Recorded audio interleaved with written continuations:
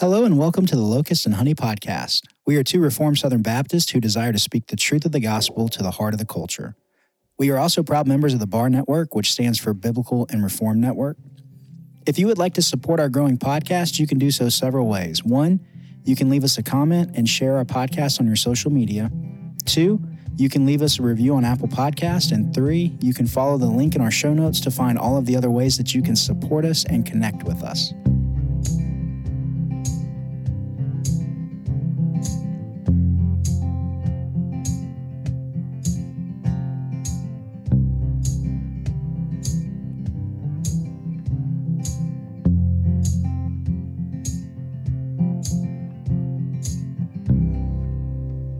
Therefore, since we have been justified by faith, we have peace with God through our Lord Jesus Christ.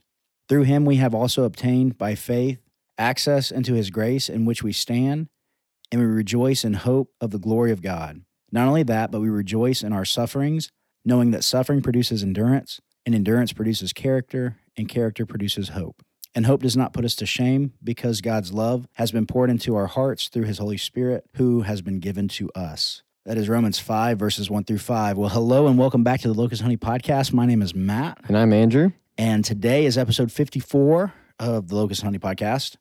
We're going to be talking about the cross and the sepulcher. Be good. This is our third episode in Pilgrim's Progress. Lots of people that have been reading it with us. I hope that you have a copy and you're reading it. So we're going to jump into the cross and the sepulcher. But before we do that, Andrew, let's start affirming some things. All right. Well, I am going to affirm where I'm at in my Bible reading challenge. So, which is where? I am starting the book of the Revelation. Nice. So I've been reading the beginning of the end. That's right. A Tale of Two Cities. I have been reading through the whole Bible, and I'm coming to the end of it, and I'm going to affirm really just the whole the process that I've been going through to do that. Yeah, the Bible. I'm going to affirm the Bible. It's been a good thing to read. But I think one of the things that I've really noticed is we live in snippets. So as Christians, a lot of times we live in snippets of Scripture. Like that's what we hold to. We hold to snippets of Scripture. We hold to certain passages that come from a specific part of the Bible. And then sometimes we take those completely out of context and we apply them to something that they weren't actually supposed to be applied to. Yeah. And so what's been really cool about reading Scripture all the way through, which I would encourage all of us to try and do that at some point. What's been really cool is I've been noticing different snippets of Scripture that I knew maybe by heart or that I just liked. I would read them and I'd notice them as I read by them, you know? Yeah. But it was one of the things where like I would see them and read them in the story as opposed to out of the story. Right. And that makes a big difference because context is key. Context is key. And I held a lot of beliefs, you know, when I was in college and high school based off of these snippets of Scripture that, again, were taken out of the story and then applied to a different story. Yeah. You know, and to justify some theological thing that isn't true, you know? And so, so I mean, like I came to the Reformed understanding probably 2 years ago prior to starting doing this. As I've read through Scripture, the cool thing is I've been able to kind of reaffirm the things that I held to. Right. So after reading the Bible all the way through, basically, I don't hold to anything different than I did when I started reading the Bible, which is kind of cool to see, you know? Yeah. But that's the Lord leading me into that direction, of course. But like, that's not me just, well, I didn't have to, you know, but like, you know, but it's cool to see that the Lord, even before doing that, had led me to a point where I was holding to firm biblical doctrine, whereas the beliefs I held prior, they were things I was already questioning, even with the snippets of Scripture that I knew. Yeah. But then when you read the whole Bible, it's like, man, yeah, no, that's really false. You know? Right, yeah. There's just no way that that's true. You know what I mean? Right. Yeah, it's an awesome thing to do if you want to maybe reaffirm where you stand on things, but also it'll make you question maybe sometimes what you do hold to, and that's a good thing if we're going back to Scripture to find the answer for that. So I've got two things about that. One, I think I heard you say snippets more than I've heard the word snippet used in a sentence in like the last 2 years and that. So congratulations on that. 2, it reminds me of this random analogy that I just came up with. So when you're just doing the verse of the day, or you're, getting the Sunday morning, but you're not reading through the Bible from the beginning to the end to put it all in the meta narrative of Scripture, which is the overarching, the Uber theme. Narrative. Yeah, it's like watching it's like watching the previews of a movie. You might know all the main points, but you don't know why those things happen the way they happen. Right. You might know what happened, but you don't know what went into that. So it's the same thing with Scripture. Like, you can get the Sunday school education and figure out who did what, who married who fought what war, who died on the cross, and all that stuff. But when you read it throughout, you can start to figure out not just what we believe, but why we believe it. Well, and the why matters. Yes. I mean, the why matters a ton. Absolutely. Because the why, you can get the events, but believe stuff that's completely not true because you don't know why they happen. Yeah, exactly. So it matters. Just teaching not what to believe, but how to believe it. Why we believe what we believe, which is super important. All right, so my affirmation, this one, a lot of times, well, sometimes, not a lot of times, sometimes when it comes to affirmations and denials, I'm like, oh no, what am I going to pick?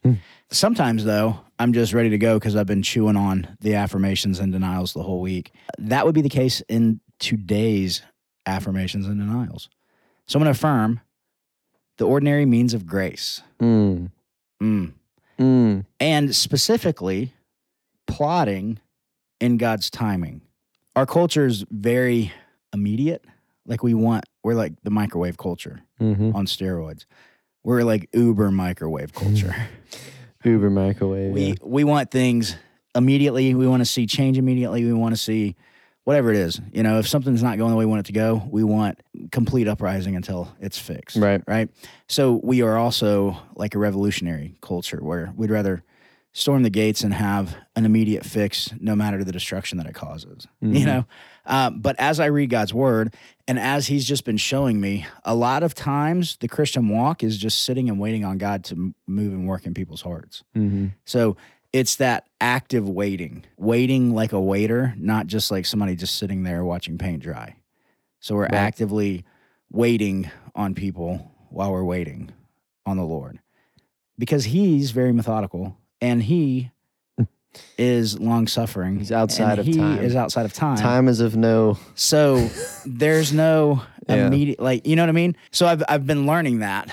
I've been seeing that. And, I mean, like what we talked about last week with, like, the Asbury revival. Like, why are people drawn to that? Why are there pastors leaving, driving 5 hours on a Saturday, sitting there for an hour or two, and then driving back to their church all night and then filling the pulpit? You know what I mean? I saw a woman who sold her car to get there. Yeah. Well, how are you going to get to church? Right. Yeah. So, like, we like the fireworks. Right. We like things that are loud and bright and trendy. And then it fades away. And then we just move on to the next distraction. And then we move on to the next. Right. So we like that kind of stuff. But we don't like what God's ordained to be a gift to his people. Like family and the ordinary means of grace, preaching of God's word on the Lord's day and faithfully being a part of that, reading God's word, spending time in prayer, baptism, the Lord's Supper. You know what I mean? Like we that is the way God transforms societies. Right. Because when we sit under biblical exegetical preaching of God's word, and it's transforming our mind and thoughts, and then we're reading God's word throughout the week, and then we are communing with one another, and we have people that we're sharing our burdens with and that are laughing when we laugh and mourning when we mourn and all of that stuff. The ordinary basic means of grace are what transform societies, and it doesn't happen immediate. It's not this big like firework. It's just this slow burning ember that continues to turn everything around it into embers until you have this whole huge pit of coals that's way hotter and burns way longer than any firework could burn, So we want to see immediate fixes with our culture, So let's just burn everything to the ground and let's start anew. That's the cultural cry, The Marxist cry is patriarchal society. It needs to just burn everything down, and then we'll rise from the ashes into something new. Mm-hmm. That's not what the Bible teaches at all. Right. What the Bible teaches is generational blessing. We seek after the Lord and then train our kids to seek after the Lord, standing on our shoulders, and then they do the same thing, and then their kids do the same thing, and then their kids do the same thing. So our culture that we're battling against, we might not see that change in our lifetime. That's Hebrews 11, that's what it says. Right. These people did not see what they were praying for come to fruition, but you are standing on their shoulders. Right. Therefore, because you're surrounded by such a great cloud of witnesses, run this race with endurance, And so that is the call to a Christian is trust God, trust the ordinary means of grace, love plodding more, right. And so like when you think about it, if I'm going to plod this huge field, I've got my ox and he's very powerful for a sustained amount of time, but it's very slow and methodical, and it's mundane and it can get boring and it's just, what am I doing? But then I look back over time and see how much I've done and what the fruits of that are. The fruits are crops, but if I take that same ox and I put him in a horse race, he's not going to win it. Right. And he's going to probably die of a heart attack. You know what I mean? Yeah. But that's not what he was made to do. We aren't either. We're made to be plotters, just faithfully grinding out, following the Lord, keeping his word as a lamp unto our feet on a daily basis and following him, worshiping him every Lord's day, hearing, preaching, and teaching of the word, being in scripture, prayer, fellowshipping with like-minded believers, forsaking not the assembly of ourselves together. You know what I mean? Like that's the call. But that's what changes generations. Right. And so that is my affirmation. Right. Is I affirm the ordinary means of grace, and I encourage people to want to plod in God's timing and not want to see immediate things take place. Because if you're building a house and somebody says, hey, I can build you a brand new house from scratch in 3 days, you're not going to want to live in that house because it's not going to stand. Yeah. You need to take the time it takes to build it properly so that it lasts. And that's what God does through his word. But he is giving us a kingdom that cannot be shaken. Right. So that's my affirmation. Well, and think about how different Paul's letters would be if that were the call. The call were to chase these mountaintop experiences. Right. I mean, like you were saying, Paul, when he writes to these different churches, he's encouraging them to live peaceably with one another, greet each other with a holy kiss, take communion, break bread in your households. These are the things that he's encouraging them to do. It's not, otherwise it would be, hey, you need to build your stages. You need to, you need to make sure that you've got this, and this to make sure that you can manufacture a revival. Yeah. That's not what we're chasing, you know? Yeah, and not only just with revivals, just like in life in general. Right. Like when we see something, we want immediate action. Right. But sometimes, and most of the times, the biblical way, it's just no. God works slowly because he's changing hearts and minds. And believe it or not, we're sinners and stubborn people. And sometimes it takes a long time for us to continually hear the word until one day it just clicks. And then, too, a lot of the stuff that you see in Scripture that is seeming like it's more immediate, it was immediate for the people who were there listening. Right. To that specific group that we were talking, that they were talking to, Right. Anyway, but yeah, that's good. Mine kind of comes off of that, and I guess I'll start with my denial. Yeah. All right. I'll start with kind of a change in my heart over the past 5 to 10 years, maybe. Okay. I used to be someone who wanted big things for my life. Like when I was a teenager, and I was, really good at baseball, and I thought that was going to be what I did. One of the reasons why I wanted to go and play in the big leagues was because I wanted to be not necessarily famous, but I wanted to be memorable, Yeah. I wanted people like in my family to look at me with high regard. I wanted people, because my family is everybody loves baseball, right? I wanted people from my hometown to be proud of me. So I guess you can say a little bit fame, but more so just legacy, I guess. Yeah. I started worship leading probably 6-7 years ago, and at that time I really had a desire to maybe write a song and then record it and then be a big time worship leader. I was like, man, that how cool would that be? And what I was using to justify that was I can have a bigger platform so I can share the gospel with more people. Yeah. And be a Christian on a bigger platform, which again, I still hold to the fact that we do need that, Right. We need Christian football players and baseball players, Yeah. But anyway, so It goes back to the heart. right. Yeah. But it does. It goes back to the heart, which kind of ties in with what you were saying with my desire now is to almost live in obscurity, not for the sake, still be boasting in Christ, but I want myself to be smaller. And that leads me into my denial. My denial is what used to be called seeker-sensitive worship. Okay. I was watching. Sometimes I'll go on YouTube and I'll look up the Ligonier panels discussions that they've had at their different conferences. Yeah. And it's always interesting because they'll have these panel discussions from like 20 years ago. I think I was watching one from like 2000. Yeah. And you had like R.C. Sproul. It was like R.C. Sproul, John Piper, Doug Wilson, and someone else up there. And the topic of discussion became seeker-sensitive worship. Mm-hmm. And what the concern back then was, we are going to really be in trouble if we stop worshiping God the way he desires to be worshiped, and we instead desire to worship God the way that the world desires to worship their gods. Right. And so when you put it that way, it's almost ridiculous. Why would we do that? But then when you look at the things that go on in different churches, and you look at and it's not just mega churches, right? People think, okay, well, if as long as I don't have a fog machine, I don't have stage lights, I don't have, a rock band on stage, then I'm worshiping the Lord the way he desires to be worshiped. Right. But if that's what we believe, then we're doing the same thing. Yeah. Because ultimately, we're just going back to our preference. Right.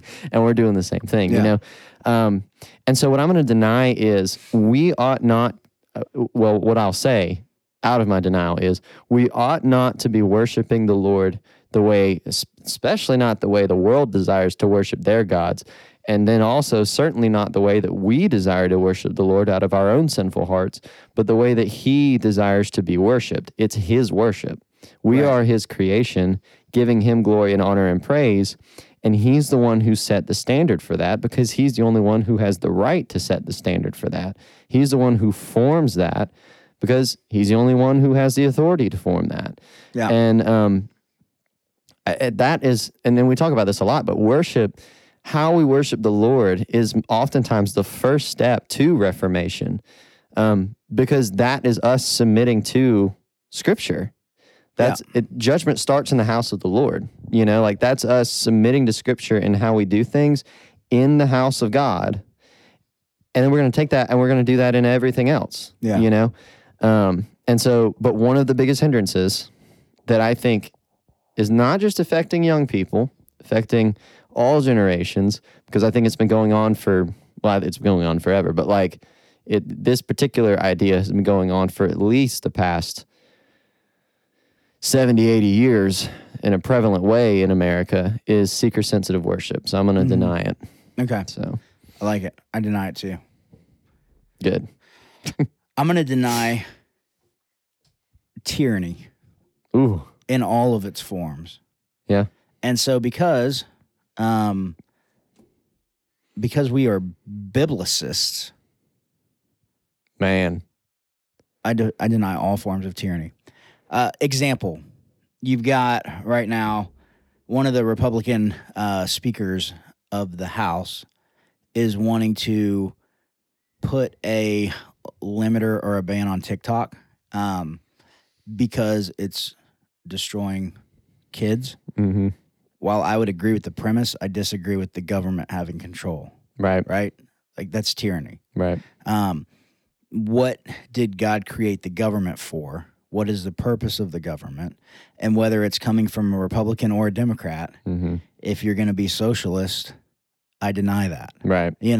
So it's not the government's job to limit businesses. It's the family's job to protect the kids. Right. The government cannot protect my kids as good as me as a parent can protect them. Mm-hmm. The government can't teach my kids as good as me, a parent, can teach them. The government can't, you know what I mean? Mm-hmm. Like, that's the role of a parent, and we're giving that role to the government. That's tyranny. Mm-hmm. It's stepping outside of its bounds. It's stepping outside of its authority to do something that God created the parents to do, And so I deny that, even though the guy that's pushing it, I like him. I like some of the stuff, stuff that he said before, but I deny tyranny in all forms. Right. Another thing that's going on, or has been, Tucker Carlson wrote a book a couple of years ago, but what he was saying was he thinks that the government should say that the artificial intelligence, how so you got the Tesla cars that self-drive. They're talking about doing that for 18-wheelers. And he's saying in his book, which is talking about capitalism, it's talking about economy and that kind of stuff, and politics and how they play into that. But what he's saying is that I would make it to where the government says that AI cannot do that. And primarily the reason that I would do that is not because it's not safe or that it couldn't be safe, even though it very well could be unsafe. He would say I would use that as an excuse. But my ultimate reason would be because you're stealing jobs from people. Mm-hmm. And so therefore, I would have government limit business and limit economy, Right. Again, that's tyranny. Right. You're talking about what people do and what they can and can't do for work. So it's easy for... It'd be like banning the cell phone because it puts operators out of... Well, it would be banning Ford, right, because he put horses out of business. Right. You know what I mean? Yeah. It will put people out of business, but then because we're people made in God's image, we adapt. We adapt. Yeah. Create. So my point is, I don't...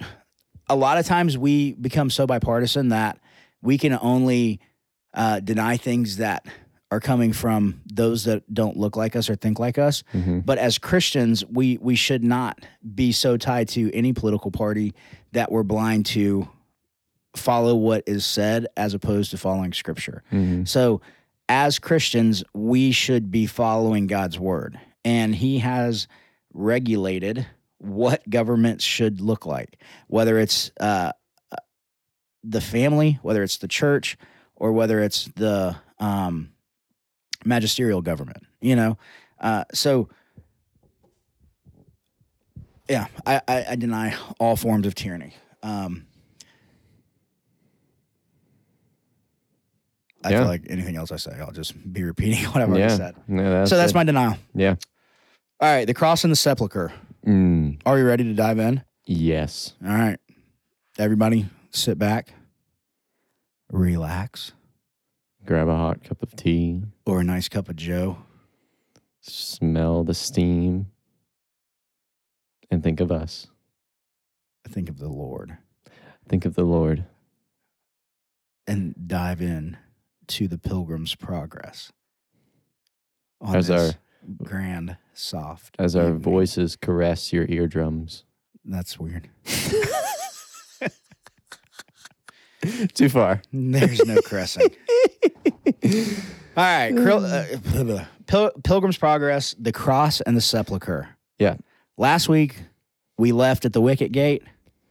We have bypassed the interpreter's house because, go back 3 episodes, The Man in the Iron Cage is about the interpreter's house. So go back to the Man in the Iron Cage episode, listen to that. That will catch you up to where we are at now. Now we're going to, Christian has just left the interpreter's house, all of the rooms, all of the different things that he went through, those experiences, and he's continuing his journey, and it starts to get very steep. And as the road gets steeper, he sees a cross and he sees a sepulcher. Mm-hmm. He runs up to the cross, and when he gets to the cross, his burden falls off of his back. rolls down the hill at the foot of the cross and falls into the sepulcher, of which it is never seen of Never again. Never heard of again. Heard Never of, seen. never seen nor heard of again. Forevermore.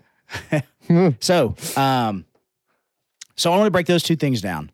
I want to look at the cross. I want to look at the sepulcher. And there's just a couple things I want to pluck out today. A couple snippets, if you will, that I want to pull from. So at the cross, when he goes to the cross, there's three things that happen. The first is his burden is untethered from his back, falls off, and the burden rolls away. So we'll break that down first. Okay. That is John Bunyan looking at justification. The passage that I read was talking about how we have been justified. What is justification? Justification is just in the general sense or just Sure. like the biblical sense? Yeah. Okay. So justification. Generally in the biblical sense. Okay. Justification means that we have gone from being guilty to having whatever guilt we had upon us taken away. So it's been wiped away. It's been wiped clean. Yes. And It's a legal term. I guess I was trying not to use the word justified. Our guilt was taken away. Yes. Yeah. But it is a legal term. Right. Right? And so it's in salvation, it's a legal term meaning that we are the like when I'm teaching the youth, justification means it's just as if I've never sinned. Right. You know? And so that is what justification is. So Christian has been going on this journey. And we kind of talked about this in the last episode, but let's dig into it a little bit deeper now. So at the cross, his burden rolls away and he has been justified. Mm-hmm. So at what point, according to Bunyan's theology or his storytelling, the question is, was he saved back at the wicket gate? Once he enters the wicket gate, is he saved? Or does he enter the wicket gate, continue down, go through the interpreter's house, get to the cross, and now he's saved? You see what I'm saying? Mm-hmm. So a lot of people have kind of talked about that back and forth. Yeah. And really, I think Bunyan wasn't just an author. He was a biblical scholar. Right. He was a theologian. And he had written a lot of books. And several books on justification, things like that. And so he was theologically sound. So my argument, which some people would argue differently, just from the story, some people would say that when his burden rolls away at the foot of the cross is when he's saved. But I think he's saved when he enters the wicket gate. The wicket gate is Christ, and we kind of talked about it last week, so I'm not going to really labor in it. But I think he's saved there, and then you see this justification at the cross. Mm-hmm. And I think that the two go hand in hand, though, right? Him entering the wicket gate, him even getting to the wicket gate in the first place. Mm-hmm. You know, we talked about all the other people that had left the gate or left the city, and then they turned back, or those that were just still in the city. You know what I mean? Like, there's a lot of people. There's few that get to the wicket gate, but those that get to the wicket gate also get to the foot of the cross. Right. And so... And go through the wicket gate. Yeah, those that go through the wicket gate Right. get to the foot of the cross. But so his burden is rolled away. So I'm thinking of the hymn, at the cross where I first saw the light, and the burden of my heart rolled away. Mm-hmm. Like, that's what's happening here. Yeah. He's carried this huge burden. He's carried all of this guilt. He's carried all of this sin. He's carried the weight of his decisions. He's been in the Word. He's experienced the presence of the Lord, but there's not been this justification that's happened yet. Mm-hmm. At the foot of the cross, that burden is taken away, but I think it's really cool that it's the sepulcher. It rolls into the sepulcher, you know? And we'll talk about that in a minute. But that's what swallows the burden. And the sepulcher, that's the lordship of Christ. Right. You know? He is the lamb slain before the foundation of the world, but he's also the King of kings and the Lord of lords. Right. Those two are not separable. You know, you can't separate Christ's lordship from the cross. You know, he humbled himself, but was also made greater. Right. So his burdens rolled away. Then you see he's given new clothes. And the third thing you see is he receives a seal and a scroll that's got a seal on it. But so the clothes, with him giving new clothes, when we first became parents, people were saying, hey, what can we get the boys? I was like, I want books. I want to read them books. And R.C. Sproul, he has written a lot of children's books. And so I've got most of them. But one of the books that I read the most to the boys is The Priest with Dirty Clothes. And it's about this priest, and he's going to preach before the king, falls off of his horse. It's raining really bad. He's going to preach before the king. Raining, falls off of his horse. His priestly clothes get muddy and dirty, and he gets to the preach before the king. They're like, you can't preach before the king in dirty clothes. Like, you're filthy. You can't be before the king. He's like, oh, no, what do I do? And then the king comes and takes his dirty clothes and gives him the kingly clothes, and then he preaches, and it's a cool story. But that's the same thing. It's that same imagery. Man, it's been a day. I need more coffee. But this idea is something that came from the century before, with Luther talking about the great exchange. What we see in Scripture, in this justification that happens in Christ, we also see this great exchange, which is where Christ takes our sinfulness and he imputes his righteousness. Right. So you've got this double imputation that's happening. Christ takes our sin. He takes our dirty clothes. He takes our clothes, just like in the story, the priest can't stand before the king in his muddy, dirty clothes. But so what Christ does is Christ takes our clothes and gives us his holy garments. And so he takes our sin, he takes our shame, he takes all of that stuff. That is imputed on Christ. He takes that to the cross. It's paid for now. And then he gives us his holiness. He gives us his purity. He gives us his righteousness. He imputes himself on us so that when I stand before the Father, I don't stand before the Father in my sinfulness, in my filth, in my rags, but I stand before the Father covered in the blood of Christ, in his holiness, in his, you know what I mean? Right. And so that's what we see there going on with Christian. His guilt, his burden's been taken away. He's been justified, and now he's been given these holy clothes to continue his journey in. So I think that's really cool, that great exchange. And then lastly, he receives a seal and a scroll. And this last thing, this seal and the scroll, and later he ends up misplacing it and can't find it and all of that. But this seal and the scroll, it's assurance of salvation, which is ultimately kind of to go back to my argument of Christian being saved at the wicket gate. I think this whole experience at the cross is building this assurance of salvation, this assurance of faith in Christian's life. He's been justified. There's been this double imputation that's taken place, and he's received this scroll that is sealed, and that is the assurance of faith that comes with a Christian, which kind of leads into the sepulcher. And so this is the last thing, and we'll kind of just discuss it. I want to get your thoughts on all this.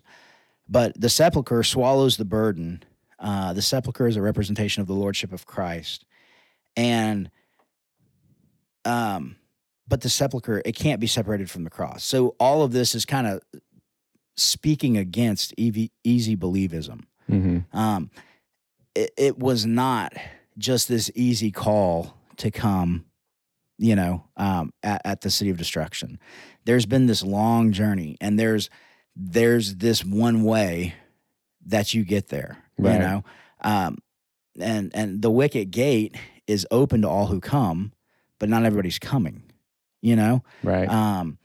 And so there's all of this. I think it's speaking against easy believism. Right. And back then they struggled with that too. So this is written in the 1600s, but they had that where people would come and they would see and they would have this experience.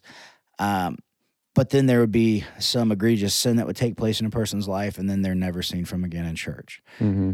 And so they dealt with that then, just like we deal with it now. And that's what Bunyan's speaking against here. This is assurance of faith that comes to the believer. And so that assurance comes through justification. It comes through that double imputation of Christ, and it comes through our burdens being taken away. It comes also on the fact that he's on this journey, like he can look where he's at and say, I'm not in the city of destruction anymore. Mm-hmm. I've gone in through the wicket gate. Here I am now. Yes, things are hard. Yes, I'm messing up. Yes, I'm getting sidetracked and I'm going, you know what I mean? Right. But I'm still on this journey, and Christ is helping me get to the end. Right. I'm not doing it in my own strength anymore. I was pulled into the wicket gate. I've been helped along by evangelists. I've been helped along by help. I've been helped along by all these different people. When he goes through Vanity Fair, which we'll get to, he's not there by himself. You know what I mean? Mm-hmm. Like the Lord is constantly getting him to the end, Right. The celestial city. And so, but it all speaks. We really struggle with easy believism in our culture today. I don't know more so than Bunyan's because I wasn't alive in the 1600s, but revivalism has made a big impact in our current culture. Our secular society has made a big impact in our current culture and all of that. And so just kind of speaking into that easy believism, how do you think that the cross and the sepulcher, what does that say to easy believism? You hear it a lot of, well, I accepted Jesus as my Savior, but not my Lord. Yeah. You can't do that. You just Okay. Why not? Because ultimately, we are called to repentance. When we repent, which is the first fruit of us being made alive in Christ, we repent, right? And so ultimately, when we repent, what we're saying is, I no longer submit to myself. I no longer submit to the world. Jesus is the one who gets to tell me what to do. Yeah. Jesus is the one who gets to tell me how to live. Why? Because he is the King of Kings and Lord of Lords, and he's Lord over me, right? And that is necessary for salvation. Yeah. If you don't have that, then that is the first fruits of regenerate. That is the first fruits of being made alive in Christ. So what you're saying is Jesus can't be just your Savior. He can't be your Savior if he's not your Lord. Okay. And so some biblical support for that would be Paul telling us that you can't serve two masters. Right. Right? Like you're going to either love one and hate the other, or vice versa. Mm-hmm. You can't serve God, can't follow God and mammon, mm-hmm. the love of the world, the love of money. Well, yeah, and then success, Jesus speaks into that right. too. So Jesus has been, Matthew 28, King of Kings, Lord of Lords, right? Mm-hmm. All authority in heaven and on earth has been given to me. Go therefore make disciples. That call is to go and make disciples based on his authority, who he is, mm-hmm. right? King of Kings, Lord of Lords. When Jesus is washing the disciples' feet, we kind of talked about this at the marriage retreat, but when Jesus is washing the disciples' feet, and he and they say, he said, I'm doing these things. But like he still said, yes, I'm serving you, but I am your Lord. Like I am the Lord over you, Mm-hmm. And so Jesus, you can't separate the salvation that comes in Christ and the lordship of Christ. Right. The call to Christ is a call to surrender to his lordship, and then we also get that double imputation that happens. Right. So, but I can't serve, I'm not serving Christ if I've not surrendered to him, right? Which is what you said. Right. So how is that different than like, what are some things in our culture that you would say are easy believism, or some thoughts or some common ideas or mistakes that speak opposite of this? Well, I would say seeker-sensitive worship, as I talked about before, is one. And so just to reedify, seeker-sensitive worship would be, we're taking things that are popular in culture and we're going to apply that to biblical worship through music. Right. Right? To draw a crowd and work up an emotion. Right. Okay. I would say certainly revivalism, like we talked about last that week. would be more drawing people to respond out of emotion, right, or based on their fervor, not a proper understanding of who God is and who they are. Right. Which the ordinary means of grace, continual expositional preaching of the word, it draws us to see ourselves as God sees us, leads us to repentance because of our sin, and to surrender to the lordship of Christ, right? Whereas an emotional response, so like this was like easy believism. This is big for me because like my testimony, this is what I struggle with. I would have the emotional response, but Jesus wasn't Lord. I was still worshiping myself. So I didn't want to go to hell, and I knew I could play the game well, I was the politician, So at church, I'm a Christian, and around my friends, I'm me. Right. You know what I mean? But that really, after you try to play that game for a while, ultimately where your heart is, and you can't fool yourself. Right. And even if you can, you're not fooling Christ. Like, he sees our heart. He knows who our master is. Right. And everybody serves something. Right? Right. Nobody's neutral. We are all serving something. We're either serving ourselves, we're either serving Christ, or we're serving something that he's created. And so, but yeah, easy believism. I've heard a lot of people that have said, I was saved when I was 12, and I've just been living apart from God. Jesus was my Savior, but I haven't made him my Lord yet. So now I want to rededicate my life and make Jesus Lord. Right.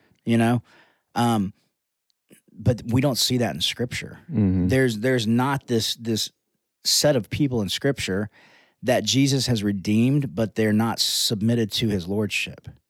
You know what I mean? So yeah, I've churches need to have smaller front doors, right? Where, and I'm like, you can't hear what I'm not saying with that. So yes, we want people to come to church. Yes, we would like to see more people in church, right? Right. But we want people transformed by the gospel and not just playing a game. We don't want just bigger crowds because it's more people. We want to be reaching people with the truth of the gospel. We want to be calling people to submit to the lordship of Christ. We want to be fulfilling the Great Commission. Right. What is that? Go therefore and make disciples. Why? Because all authority in heaven and earth has been given to me. Therefore go, make disciples, baptize them, and teach them to obey all that I've commanded. They're not a disciple of Christ if they're not being taught how to obey all that he's commanded. That call to obey is a call to lordship. You're obeying him because he is Lord over you. And if he's not Lord over you, then you're not in him. Right. You know what I mean?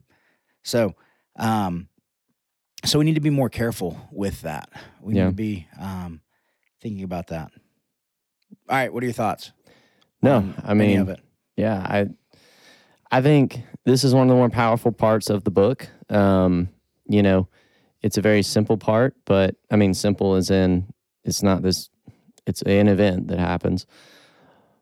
But ultimately, it is where this is where he finally, he's been to the worldly wise man. He's been to the city of morality. He's been to all of these different places, to try to get his burden taken off. And here, he doesn't do anything.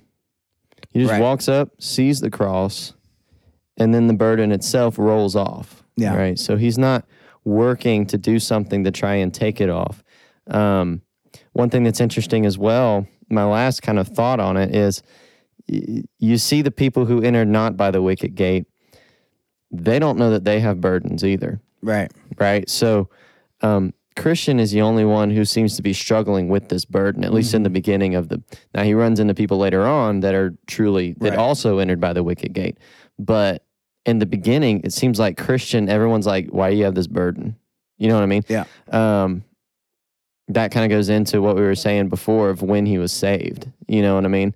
And the Lord drawing him in and sustaining him in through all of these different things that he had to go through to get to the cross, through the swamp, and then through, the mountain where he sees evangelists, and then through the darts from Beelzebub, and then just after he enters the wicket gate, certain people that he runs into that try and lead him astray, kind of, and so it's a very powerful part. Yeah. And I think reading the book too, we can only do it so much justice in a short podcast, but as you're reading the book, up until this point, like what you said, that burden is a huge part of the story, and here there's that relief is lifted. Right. Like what you said, not because of something he did. And legality was trying to take the burden off, and Worldly Wiseman was saying legality, he's very skilled at removing burdens, but ultimately all he does is adds to the burden. It's a weight that is unbearable for people. Yeah. We weren't made to be able to bear that weight, but Christ has done it all. Christ can fully carry the weight of the burdens. And good part of the story. Yep. Well, I think it's a good place to stop for the day. Yeah. And we will pick up next week as we continue Pilgrim's Progress. If you don't have the book, pick it up, start reading. We're not too far in. You can catch up pretty quickly. And we hope that you enjoy this. I hope that you have a good Lord's Day. And we will see you next week. All right. Bye-bye.